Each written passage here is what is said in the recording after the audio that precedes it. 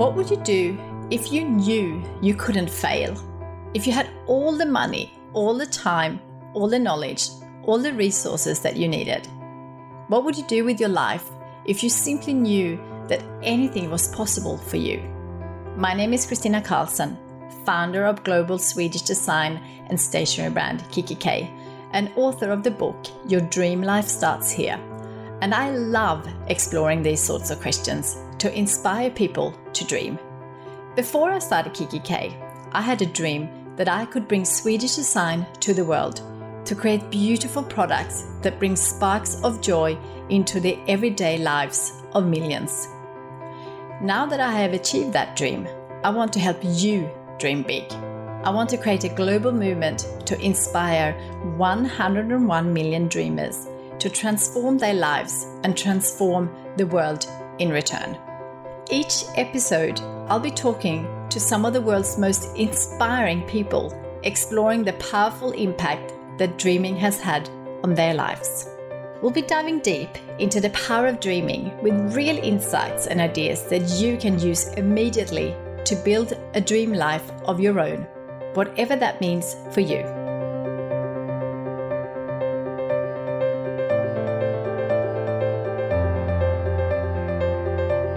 This episode, I had the pleasure of speaking with someone I truly admire, Shahroo Izadi, an incredible woman, renowned behavioral change specialist and author of her amazing book, The Kindness Method. Shahroo's revolutionary approach to helping people make positive and long-lasting changes in their life is something that is very dear to my heart, and something that is so aligned with our brand philosophy at kikki.K as well. After many years of working with people overcoming substance misuse and addiction, and battling through her own self-doubt, low self-esteem, and an unhealthy relationship with food, Shahroo was able to turn her life around by putting simple, positive, and sustainable habits in place. But more importantly, by treating herself with kindness and compassion every day, something many of us find difficult to do. Her belief that treating yourself kindly is the only way to make positive and long-term changes in your life is a refreshing and practical approach we should all look to embrace as we work towards our dreams. In this wonderful episode, you will discover simple tools and kind ways to change habits and behaviors in your life for the long term. How to stop focusing on what might be wrong in any situation and start identifying the joy in every moment. How to overcome self-doubt and learn how to celebrate your life and all of your achievements. The importance of finding what makes you happy, not what you think should make you happy, and creating time for that in your life. The power of journaling, manifestation, and setting your intentions each day to help you live a life you love. And a whole lot more. I just love this episode, and I know you are going to love it too. So let's get right into it. Shahroo, welcome to our Dream Life podcast. Thank you so much for joining me. I'm super excited to have you. So I'm so excited for our listeners to hear about your inspiring journey, how you help people change their own habits for the positive, and your amazing book, The Kindness Method. But first, I would love to start by getting to chat about your childhood, if you had a dream as a child. I did. As a child, I wanted to be in a West End musical. I wanted to perform and stand in front of a whole bunch of people and make them happy and make them feel engaged. And to a large extent, that's a lot of what I do now, actually. Yeah, absolutely. You sure are. In a non-musical way, perhaps, unless you sing inside. Yeah. Oh, that's amazing. Thank you. You're not only an inspiring author, but a successful behavioral change specialist whose fresh approach to change habits has really taken the world by storm. I'd love if you could give a little bit of a background on yourself and the work that you do, and perhaps share a little with our listeners how you got to where you are today. Yeah, absolutely. I guess there's two main areas that I draw from now in terms of my experience when it comes to my work. One of them is my own lifelong battle of struggling with low self-esteem, low self-belief, and being very, very overweight or very underweight, one or the other. Yeah. And abusing myself with my eating habits and the way that I would speak to myself. And the other is the work that I've done in addiction treatment, in the prison service, the criminal justice service, in the community, in clinics, learning about the tools that help motivate people, the tools that help people make changes even when those people are really resistant and their habits are really ingrained.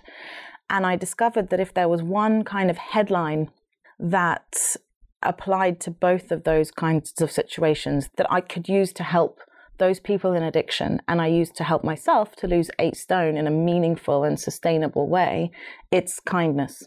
Kindness towards yourself and consideration for yourself and your body. And that's really what I use to help me change, and what I see helping thousands and thousands of people change in recovery every day. That's amazing. I'd love to explore that a little bit more. But how did you get into this? Into addiction treatment? Yeah. To be honest with you, I wasn't hugely academic at university. So when it came to applying for a placement as an assistant psychologist, nobody wanted to work in substance misuse. I think all the girls, well, the people who had studied really hard, I guess they just thought it was kind of a thankless area to work in. And it's not the most glamorous, to be honest. I mean, it was pretty gross. Some pretty gross things happened to me.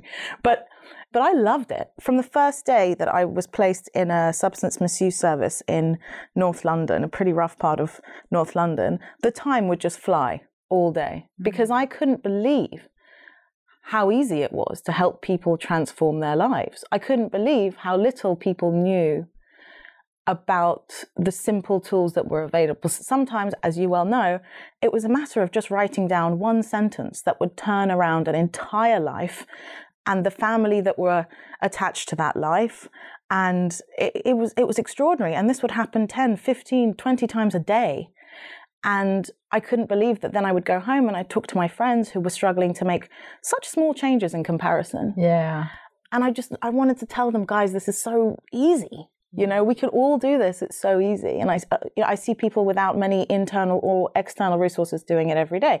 So yeah, working in addiction actually started because no one else wanted to. But I loved it immediately. And so I just stayed there. And the opportunities just kept opening up for me, because that's what happens when you love something.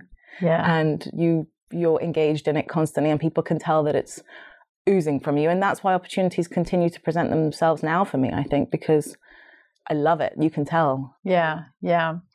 Tell me a little bit about, I love the foreword by Marisa. Yeah. Yes, because I think that is something that I really, one of the reasons I actually wanted you on this podcast, because I think that so many of us have those little issues in terms of, you know, compared to like a, you know, really issue with drugs or really, you know, alcoholism and all that kind of stuff. But I love that you are really helping people that might not have an issue in terms of having a serious issue with alcohol or drugs or whatever it is, but could be some smaller things, you know. And I think I love listening to or reading her foreword, because I feel like there's so many people in her situation. And I'd love you to talk a little bit about that, because I think that could really help our listeners. Of course. Marisa contacted me. She's a journalist from the Pool. She contacted me when she heard about the workshops that I was doing at the School of Life. And those were just general habit change workshops. I was just trying them out and getting a feel for them. And she contacted me and said, I'm not sure you can help me because I don't want to stop drinking altogether. Yeah. And I'm pretty sure that's what you do. And from my experience, everything that I had done involved helping people stop drinking altogether. Yeah. For various reasons, political, funding-wise, all sorts of things. And in a way, it's more simple to just cut something out entirely. Yeah. But she didn't want to do that. And so I sat and I thought about it, and I realized that if I applied the same thinking to her drinking as I did to my eating. Yeah, because you have to eat. Because you have to eat. You can't be abstinent. So I've had to define what the kindest version of eating habits and exercising habits is for me personally. And so I thought maybe I could help her find that. Maybe I could make it so that she could behave in this way sometimes, but in the way that only she wants to, in a way that she feels proud of. Maybe if we could help her cut out the occasion when she's drinking because she feels sad or alone or bored or anxious, and help her retain the times when she's drinking for a bit of relaxation or to socialize or to genuinely enjoy a bottle of wine. Yeah. Then she could learn to manage this herself, and she wouldn't have to wait until things maybe got really bad or she felt she was dependent. Yeah. And she changed her behaviors, and one morning I woke up and I had about 300 emails out of nowhere because I didn't know she'd published her article, and I was just going along, plodding along with my life, doing what I do. And that day, my whole life changed forever because one of the emails was from a book agent. Yeah, love that. Yeah, and then everything just changed. It was amazing. I bet. Oh, I love that story. So what I find particularly inspiring is your own personal experience in overcoming addiction, having lost an amazing 8 stone by putting into place realistic and sustainable habits. And that's such an incredible achievement. Can you share a bit about your personal experience with this and what were the key changes in mindset and habits you needed to make that happen? You know, in the past, I was always good at losing weight. Yeah. I think people who want to lose weight tend to know how to lose weight. Yeah. When I have clients come in, the first question I ask them is, okay, let's just get the food out of the way. If I told you I'd give you £200,000 at the end of the month if you lost weight healthily, would you be able to do it? And everyone says yes. Yeah. So that's not the problem. Yeah. I think it comes to asking people and getting people to understand what I had to learn. And that is that the only way to keep it off or to sustain any difficult change is to like yourself more, believe that you're worthy of achieving ambitious and great things, and believe that you're capable of achieving ambitious and great things. And so the time that really changed my life was when I approached weight loss, doing practically all the same stuff, you know, cutting calories or carbs or moving around more, you know, all the stuff we know. But the way that I did it this time, funnily enough, was that I decided I was going to like myself and back myself whether or not I lost weight. And that's when the weight came off. The weight just became a byproduct. It became lost in a list of the many ways I was being nicer to myself. And that's what worked for me and continues to work very effortlessly. So I just, you know, I apply kindness to everything I do towards my body. Whereas before, it was conditional on how my body looked. And that's just not the case anymore. No, I love that. And I think so many people can relate to that. So it's a really, really good tip. Thank you for sharing that. I imagine it must have felt so empowering once you decided to really take control of your life, which you've done in such an inspiring way. Can you share any advice on how our listeners can jump into the driver's seat in their own lives when faced with big decisions or obstacles that feel outside of their control? Yeah, I think the first mistake that people make is that when they're faced with a challenge or an obstacle, they focus on what's wrong with the situation and what's wrong with themselves as to why they can't overcome the situation. Now, aside from the fact that being nicer to ourselves is just a nicer way to live, obviously, from a practical point of view, identifying what's good about the situation and how it's serving you to be in the situation is actually how you identify what else you could do that might be healthier or more useful to you. Does that make sense? Yeah, 100%, absolutely. And then by focusing not on what you can't do, but what you can identify the resources at your disposal to overcome the situation. So I think first and foremost, stop concentrating on what's wrong. Concentrate on what's strong. You know, think about I'm faced with something I find difficult. Why am I finding it difficult? It must be doing something for me that is important and I should acknowledge and appreciate. And why don't I think I can overcome it? I must not be focusing on all the ways that I've overcome things in the past. So I'd say first and foremost, do that. Yeah, great advice. Thank you. Thank you so much for sharing. So let's talk about the kindness method. What can people expect to walk away after reading your book? I hope that people walk away from the book thinking that at any point for the rest of their lives, if they want to change their lives, then they have the tools to do it. I also hope that it shifts their definition of kindness from something that gives them immediate relief and distraction and avoidance to something that they're glad they did in a week or a month or a year's time. Those are the main takeaways for me. Yeah, and great takeaways, beautiful takeaways. I absolutely love the idea of being kinder to yourself. Focus on your skills, strength, and the positive rather than the negatives is the first step to making fundamental changes in our lives. If you could give 3 tips from the book on how our listeners can start embracing the kindness method at home right now, what would they be? First of all, the next time you do something that you're not delighted with, whether it's that you've locked your keys in the car or that you've eaten something you didn't mean to eat, try to speak to yourself as you would speak to the person you love most in the whole world about it. Just give yourself a chance to to respond to it and listen in on how you're speaking to yourself.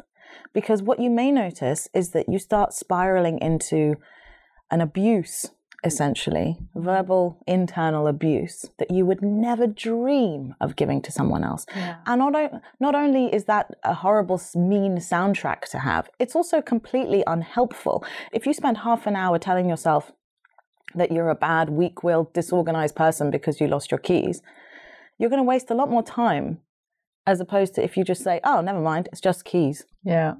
You know, I'm a great person. I'm not defined by losing my keys. The same way that you would tell your daughter, for example. Yeah. But a lot of us just don't speak to ourselves like that. So first and foremost, I would say that.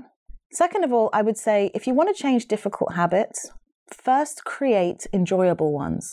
I think people often make the mistake of thinking that they'll be worthy of being kind to themselves once they've achieved something. By realizing that you're already worthy of being kind to yourself, you will more easily achieve whatever you like. Yeah.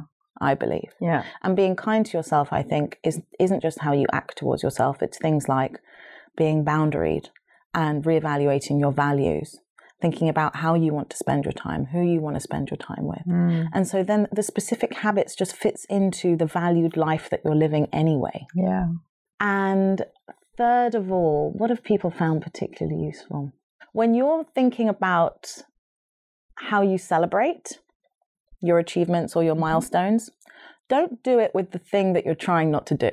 I get that, yes. So I would often think, wow, I haven't eaten cake in 3 weeks. I'm going to eat a huge cake. Yeah. Because all that does is reinforce that you were bad and now you're being good and now you're going to be bad again and that foods are bad and it's ridiculous. It kind of puts you back into these very disempowering categories that you don't need to assign yourself. You know, and it's also, a lot of us don't diversify the ways that we soothe ourselves, the ways that we celebrate.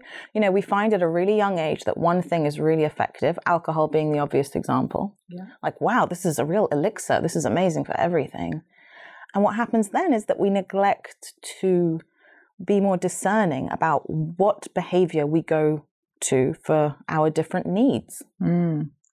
And so I would say one thing you can start doing is thinking, how do I celebrate? How about in the next month, I find 2 more ways to celebrate?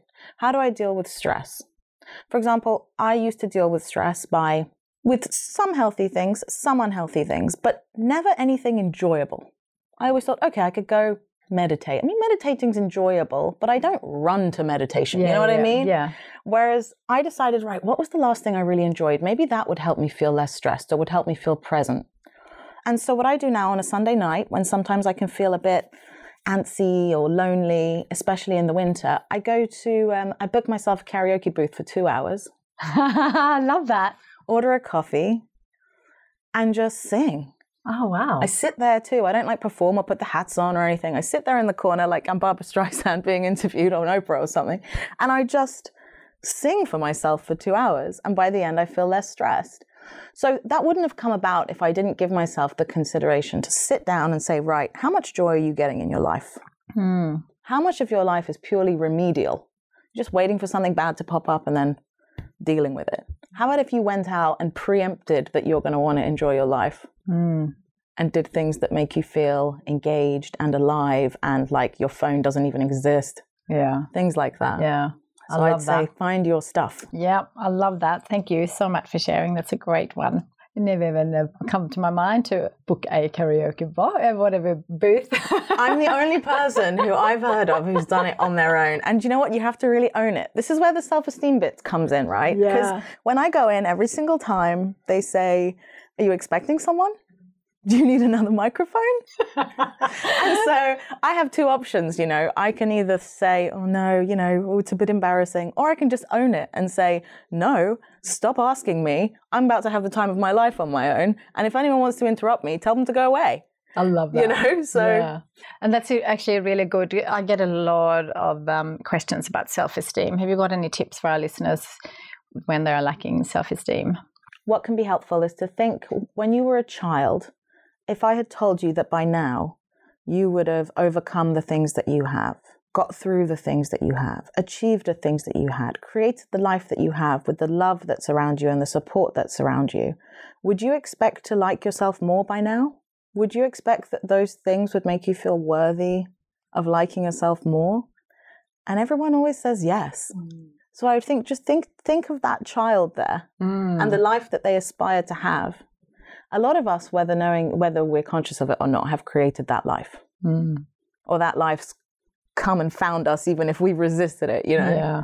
So I would say, think about that. You know, doesn't someone like you deserve to like themselves more? Think of all the things you've achieved. Think of all the things you're capable of. Think of all the things in 10 years' time you'll wish you'd appreciated more now. Yeah. You know? Yeah. That certainly helps me. And I think, you know, having grown up with such low self-esteem and such low self-worth, there is a part of me that kind of thinks, that's it now. I've done enough of that. Yeah, absolutely. And even with all that, look how far I came. Yeah. So imagine how far I could go if I liked myself. Yeah. Such a good advice. Thank you for sharing that. It's gold for people, I think. And it's so true, because I think we all evolve with life, and all of a sudden you are at places that you never thought you could get to, and then you just want more the whole time. We're never really satisfied, which is a wonderful thing in many ways, but it's really good to take stock as well and look back and look at all your achievements. In my book, I actually talk about, get everyone to write their accomplishment for the year, because I think we forget so many little things that we love. You know, the not just the achievements in terms of work or business or the big holidays, but it's also the little things that makes all the difference. You know, the sunrises or the sunsets or the little things. Absolutely. And if you think about it, the last time you achieved something really extraordinary, for example, you know, maybe you ran a marathon, or you did something that made you feel really proud, like you got a master's degree or whatever. How did you feel on that day? Probably like nothing could touch you. Yeah. Like you could take on the world. Like everyone was just a wonderful creature, and you were one of them, and everything, the sun was shining even if it wasn't. And then what happens is it starts wearing off. Real life creeps back in. And I'm not saying every day I'm going to jump around like it's my birthday, although sometimes I do. But the fact is that accomplishment hasn't been taken from you. You're starting to take it from yourself by giving it caveats and conditions. You know, the things come in like, oh, but I could have got a higher mark. Yeah. Or I could have done it in a speedier time. Yeah. Or maybe if I was a few pounds lighter, I would have, you know, all the caveats and conditions come in. I think one of the ways to also increase our self-esteem is when we give ourselves a compliment or a pat on the back, stop there. That's it. There's no negotiation. That was an accomplishment. You deserved it. It's yours. No one's taking it. Yeah. So if you want to jump up and down the next month about some news you got today, that's fine. The novelty doesn't have to wear off. No. Great one. Thank you. So you are helping people all over the world to take steps to move closer to a life that they love, which must feel amazing. Do you feel that you are living your dream life and have your dream career? And how are you feeling about where you are right now? Yes, I have my dream life.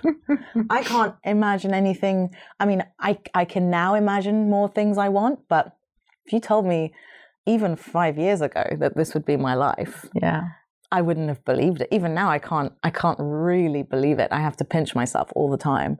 But yeah, absolutely, I'm living my dream life. I get to help people and perform. I get feedback every single day about how much my work is helping people on a day-to-day in a real way. I get to write, which I love doing. Yeah. I get to meet people every day and get contacted by them. You know, I don't even know enough to be contacting people myself yet. And I get contacted by these extraordinary people who I've admired and I've read their books, and they tell me that they like my book. And that's just a regular thing that happens in the day right now. So yeah, absolutely. And I've always loved self-help books. And I love living in London. I mean, nothing gives me more joy than London.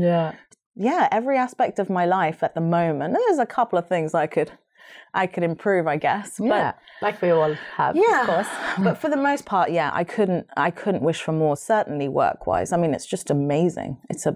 I'm absolutely living my dream life. There's no two ways about that. Love hearing that. So you are helping people all over the world to take steps to move closer to a life that they love. So in your book, you encourage regular journaling as a practice, and I know you're a big believer in the power of writing and manifesting what you want to achieve. I, of course, absolutely love this, and it's a huge part of the Dream Life movement. And in my book, it's about encouraging people to write down their dreams, visualizing what they want and sharing it with the world. So research has shown that people who do this are more likely to achieve their dreams. Can you tell us a little bit how this works for you, and perhaps any advice on how our listeners can begin journaling and manifesting in their own life? The idea of journaling and putting time aside to journal every day was something that I always found difficult to keep up. Yeah. Unless it was put in bite-sized chunks that were easy to fill out, which of course is why I love your book. I also didn't like the idea, you know, when people would say write in a diary at the end of the day. Yeah. For me, it was always kind of a sad process. Yeah. You know, like write about what made you sad today. And so I wouldn't really want to do it, obviously. Yeah. And so what I do every day, my journaling process, is I wake up every morning and I give myself 5 minutes to quickly write down what my intentions are for the day. Yeah. And what challenges I think I'll meet. And if I do meet them, how I'm going to act. That's what I do. I use it as an intention setting exercise so that I can later on in the day, when a number of factors, internal and external, are making me doubt myself or doubt how I want to act in a situation, I almost surrender back to that person who wanted the best for me, that 8 a.m. person version of me. Yeah. And then at the end of the day, I spend literally 5 minutes, unless I want to do more, but I tell myself it only needs to be 5 minutes.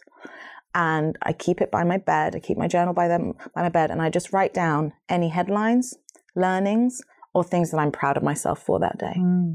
That's it. That's all I commit to every day, regardless of what is going on. 5 minutes in the morning, 5 minutes in the evening. And I'm telling you, it's changed my entire life.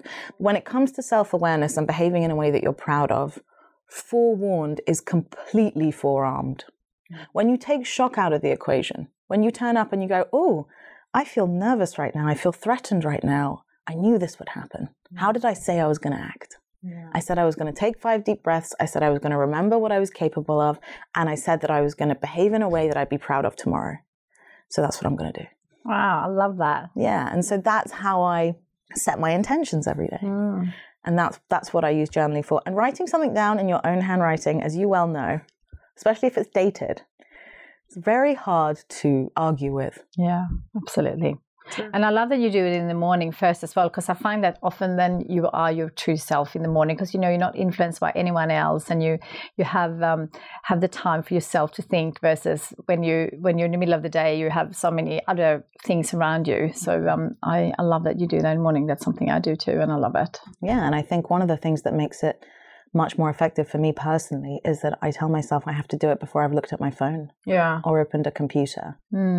Because I think it's overwhelming. I often think that if someone created some sort of animation or skit of literally all the things we expose ourselves to on our phones as soon as we've opened our eyes. Like imagine if before you'd even got out of bed, there was like a weather report and some harrowing news headlines and a Victoria's Secret model, and then loads of people yelling abuse at you. And like, this is what we're doing when we turn on our phones the first thing in the morning, before we've even got our heads into gear and decided how we want to do our day, to be discerning and to filter what we want to absorb and what we want to expose ourselves to. And sometimes throughout the day, we won't have control of that.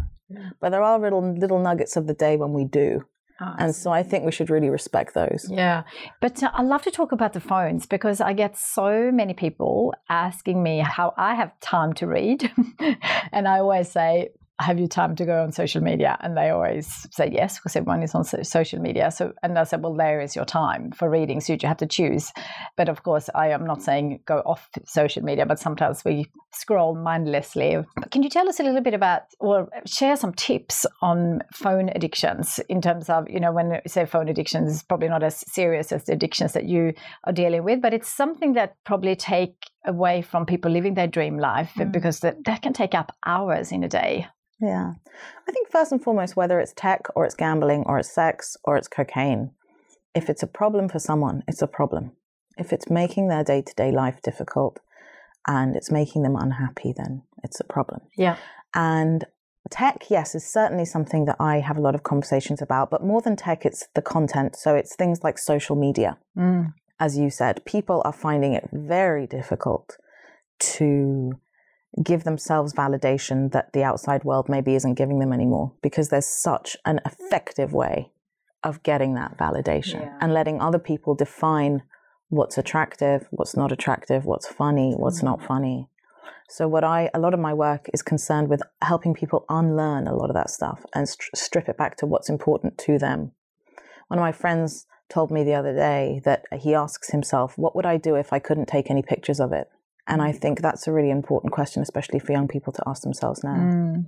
You know, how would I enjoy my day if no one was ever going to see a picture of it? And that's an interesting one. Yeah. But I think a lot of this stuff is about looking at the bigger picture and saying, how is this behavior serving me? Is it serving me? Am I going to be thankful I engaged in it? And when it comes to tech, a lot of the time, people's answer is no. Yeah. So I help people a lot by doing things like, first, taking tiny breaks from your phone. And before you do anything else, just notice what happens. Is there a panic? Are you anxious? What do you think is happening on your phone? And that's the interesting thing that I'm writing about in my second book, is that in a world where everything is becoming frictionless, everything's becoming very easy for us. You know, at the tap of a fingerprint, there's a toaster at your door in half an hour, you know. The world around us is making it harder for us to change our own habits. So we need to impose friction. We need to make it hard for ourselves to do that stuff. So for example, when I post something on Instagram, I immediately not only delete the app, but I log out of the app. So that means that when I go to check it, when I feel that impulse to check how many likes I had or whatever else, I know that I have to go through going to the app store, downloading Instagram, logging in again. Oh, wow. You know, and so more often than not, I choose not to do it. Yeah. I do that with everything. If it's takeout, for example, if I notice that I'm working hard into the night and I'm likely to want to get a pizza, and I don't want to eat a pizza at 3 a.m., what I end up doing is immediately logging out and deleting the pizza app, because I know that I'll think, oh, it's probably easier to just eat 3 apples that are over there. Yeah. You know, so it's about us when it comes to tech. If we want to change our habits, we have to accept that we are going against a very strong current to make it easy not to. Yeah. Such a good tips. Thank you so much. That's great. In my book, I talk a lot about the question of who can help. Is there anyone else who have been in your support team to help you go through the rough times? It's not a direct support team in the traditional way, but the people I work with who are in long-term recovery are the people I've learned from the most. The people who have had childhood trauma, the people who have been at the grips of addiction to the point where they've lost everything, their homes, their health, their teeth, their hair, and who are able to live a life of gratitude and productivity and service. When I see those people, even now I get goosebumps all over my body. When I see those people, I feel like I can do anything. I feel like one of the greatest gifts I was given is to work in those circumstances whilst I was trying to lose weight and whilst I was trying to like myself. Because people, you know, I'd done things in my life, or I hadn't even done things. I had just been things in my life that I decided were bad. I was meeting people who had done things in their lives who pretty much everyone in the world can agree are bad, you know, and they were finding a way to forgive themselves, to give themselves, to feel compassionate, to make healthier choices, to make kinder choices. They were finding it in themselves. And so I was thinking, well, of course I can do it. And they were teaching me, you know, I'd ask them, how are you managing to overcome this craving or this urge? And they would tell me, I'm doing this, I'm doing this. I talk to this person. I take care of myself this way. This is how I surf the urge. You know, all these things, people in recovery know more than the average person does about personal development.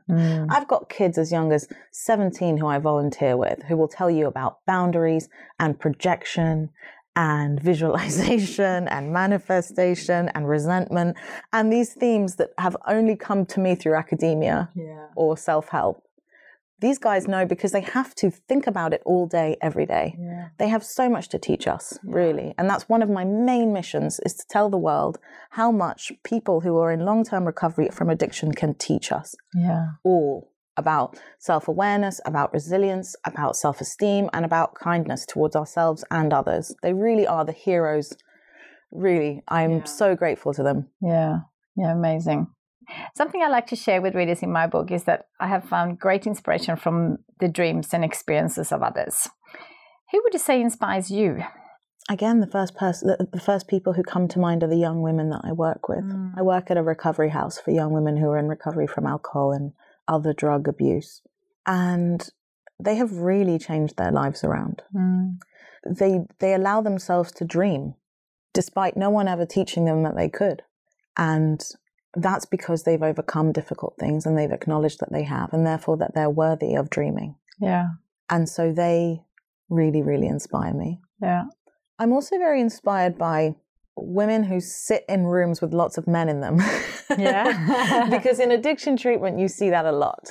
And there are a few women who stuck out for me who I saw sit in boardrooms or on forums, back when I was taking notes and, just allowed to peep in or whatever. And I would see these women, usually there was just one in a room of 10 or 15 otherwise men. Yeah.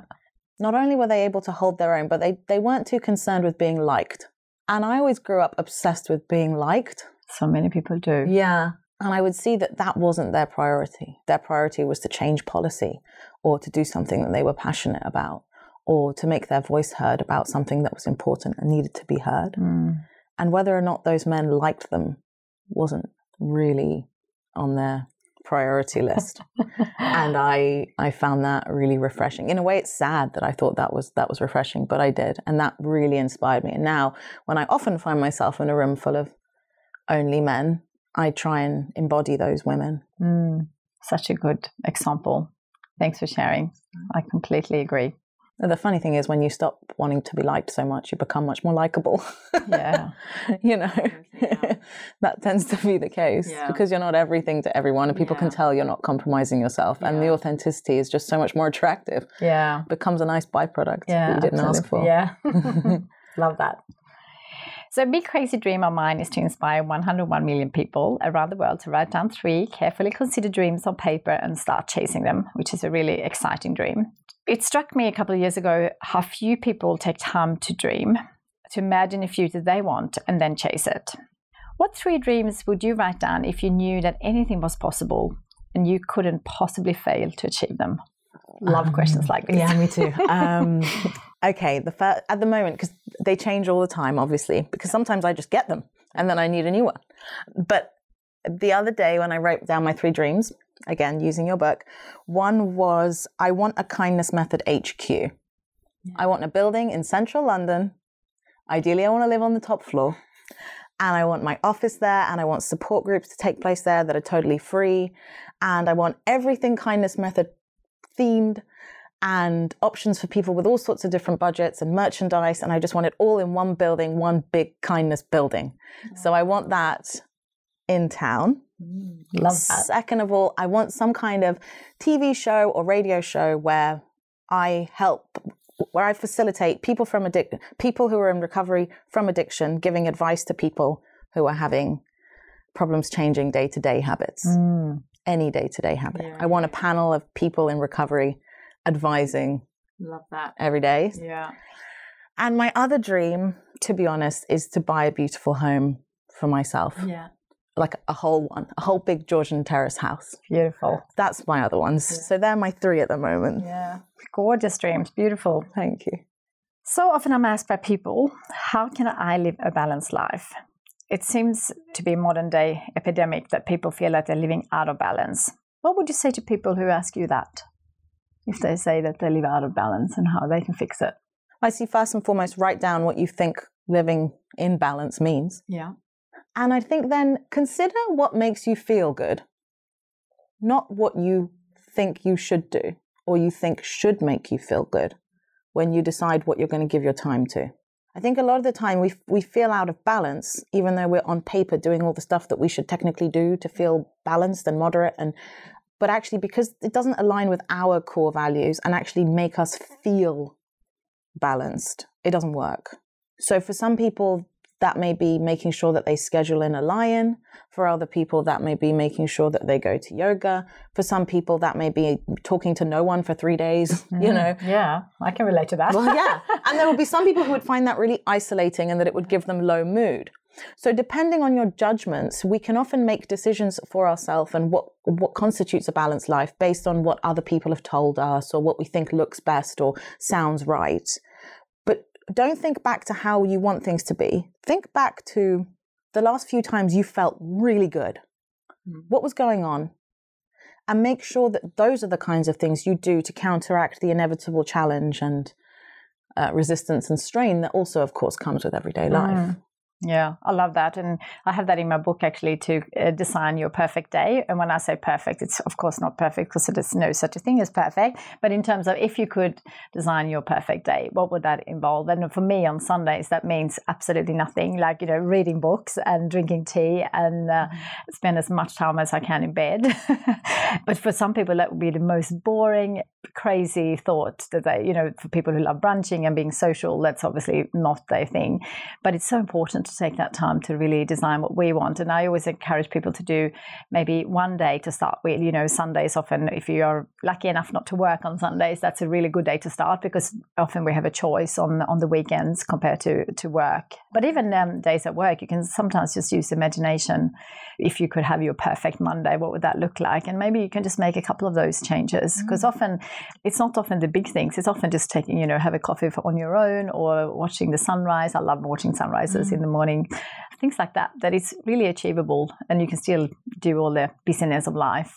Totally. And very often you can just carry on doing the business of life and create kinder habits around it that make it more of a day that you're happy to be in. Be it little things like, every night I cook at the same time. Okay, maybe if you lit a candle and put on some music, that would be a nicer experience. Tiny things like that just create the landscape of a life that you prefer.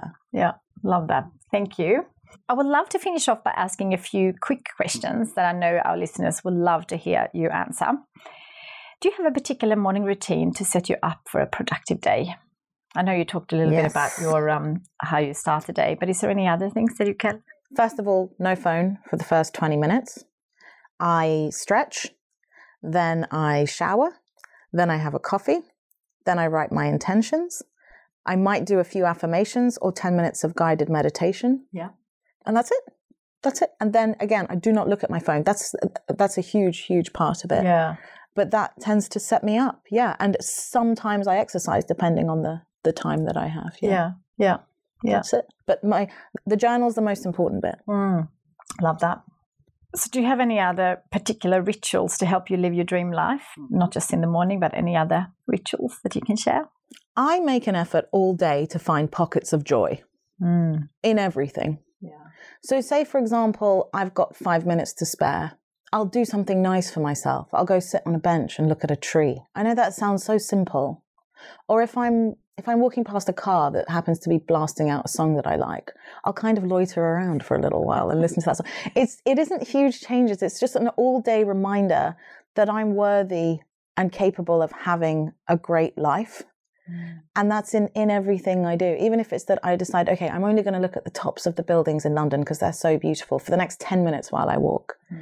These are the tiny things that I integrate into my life all day that remind me that I'm worthy of taking care of, and I'm worthy of having fun, and I'm worthy of forgiving myself. It's just all these little sprinklings, peppered across my whole life. Yeah, I love that. Yeah, that's really good. A lot of great tips there for all of us to incorporate into the day, and very easy to do as well, and free.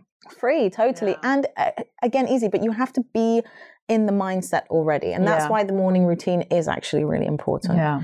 Is to already be in the mindset of thinking, my intention today is to make this the best day for me possible. I love it. So, have you got a favorite kikki.K product? And if you do, what is it? Yes, the gold rollerball. It's changed my life. Oh, that's my favorite too. I love it so much. People think I'm awesome when I get it out. Have you noticed? People are like, ooh, check you out. And I've always had fancy pens, I have to be honest with you, because it's always just made me feel like what I'm going to write is fancy and important. But this pen, absolutely. Really, I've been telling everyone.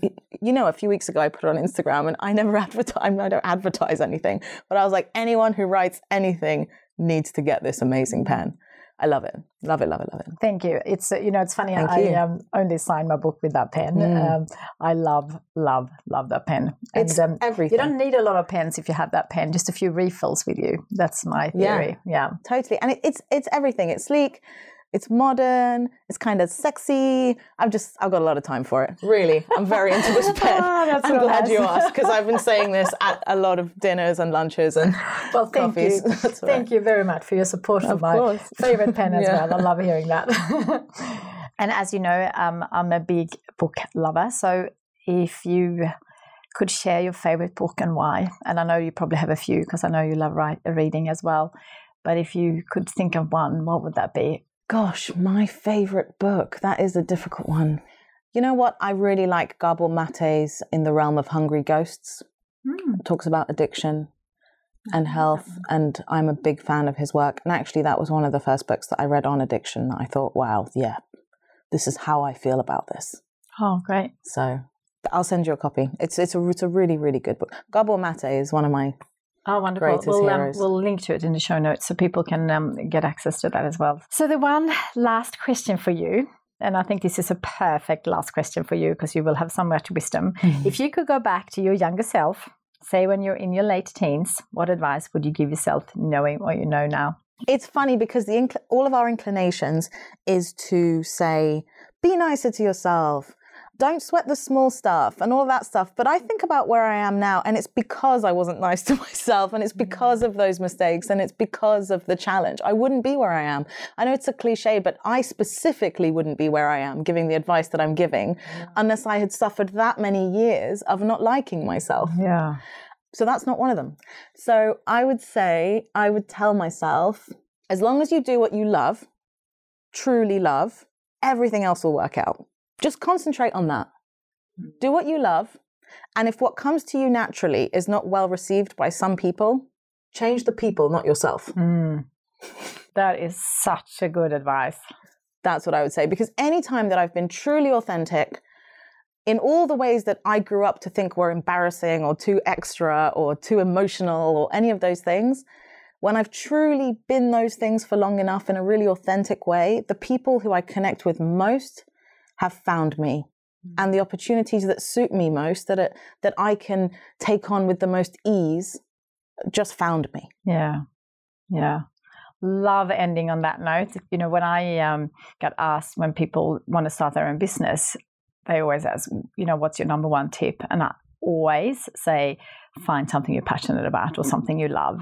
Because when you start your own business, you're going to have to go through so many ups and downs, regardless how successful your business will be. It will always be lots of ups and downs, and the downs are sometimes really tough. And if you do something you love, you get through them so much better. So that's really in my line of advice as well. So thank you so much. And can I just end this amazing conversation by saying a massive thank you first for your time, but not just that, but for what you do to the world. It's just truly inspiring and truly amazing. And I know you know this, but it's what you do for people that have obviously addictions, but also for the everyday person who might not think that they have a problem that could get so much help is truly amazing and truly unbelievably beautiful. So thank you so much. Thank you. And back at you, needless to say. Thank you very much indeed too. Thank you. What an amazing chat that was. So much incredible wisdom on treating ourselves with the kindness we deserve in order to make positive, long-lasting changes in our lives. I just love Sharu's belief that the only way to sustain any difficult change in your life is to like yourself more, believe that you're worthy, and believe that you are capable. Such a simple yet powerful message. Like Sharu, I'm also a huge believer in finding the joy in every day and taking time to acknowledge all the amazing things you have achieved to help you realize how talented and capable you are. Which is why you'll find chapters in my book, Your Dream Life Starts Here, dedicated to reflecting on and celebrating who you are and where you are right now. If you haven't got a copy yet, I encourage you to do so, as it's full of essential and simple steps you can start today to help you on your journey of uncovering and chasing your dreams, whatever that may be. And also grab a copy of the Dream Life Journal I have created to go with it. Another great place to start is to check out my 101 Dreams audio guide at kiki-k.com/dreamlife. If you love this episode, don't forget to subscribe for plenty more inspiration. And please tell us what you thought by leaving us a review. I really enjoy reading all your reviews and feedback. I'm so grateful for all your comments, so please keep them coming. I would really appreciate your support with my big crazy dream to inspire 101 million people to write down 3 dreams on paper and go and chase them. So please help us spread this inspiring message to even more people by sharing our podcast on social media with the hashtag 101 million dreamers. Until next time, don't forget to dream big and chase your dreams.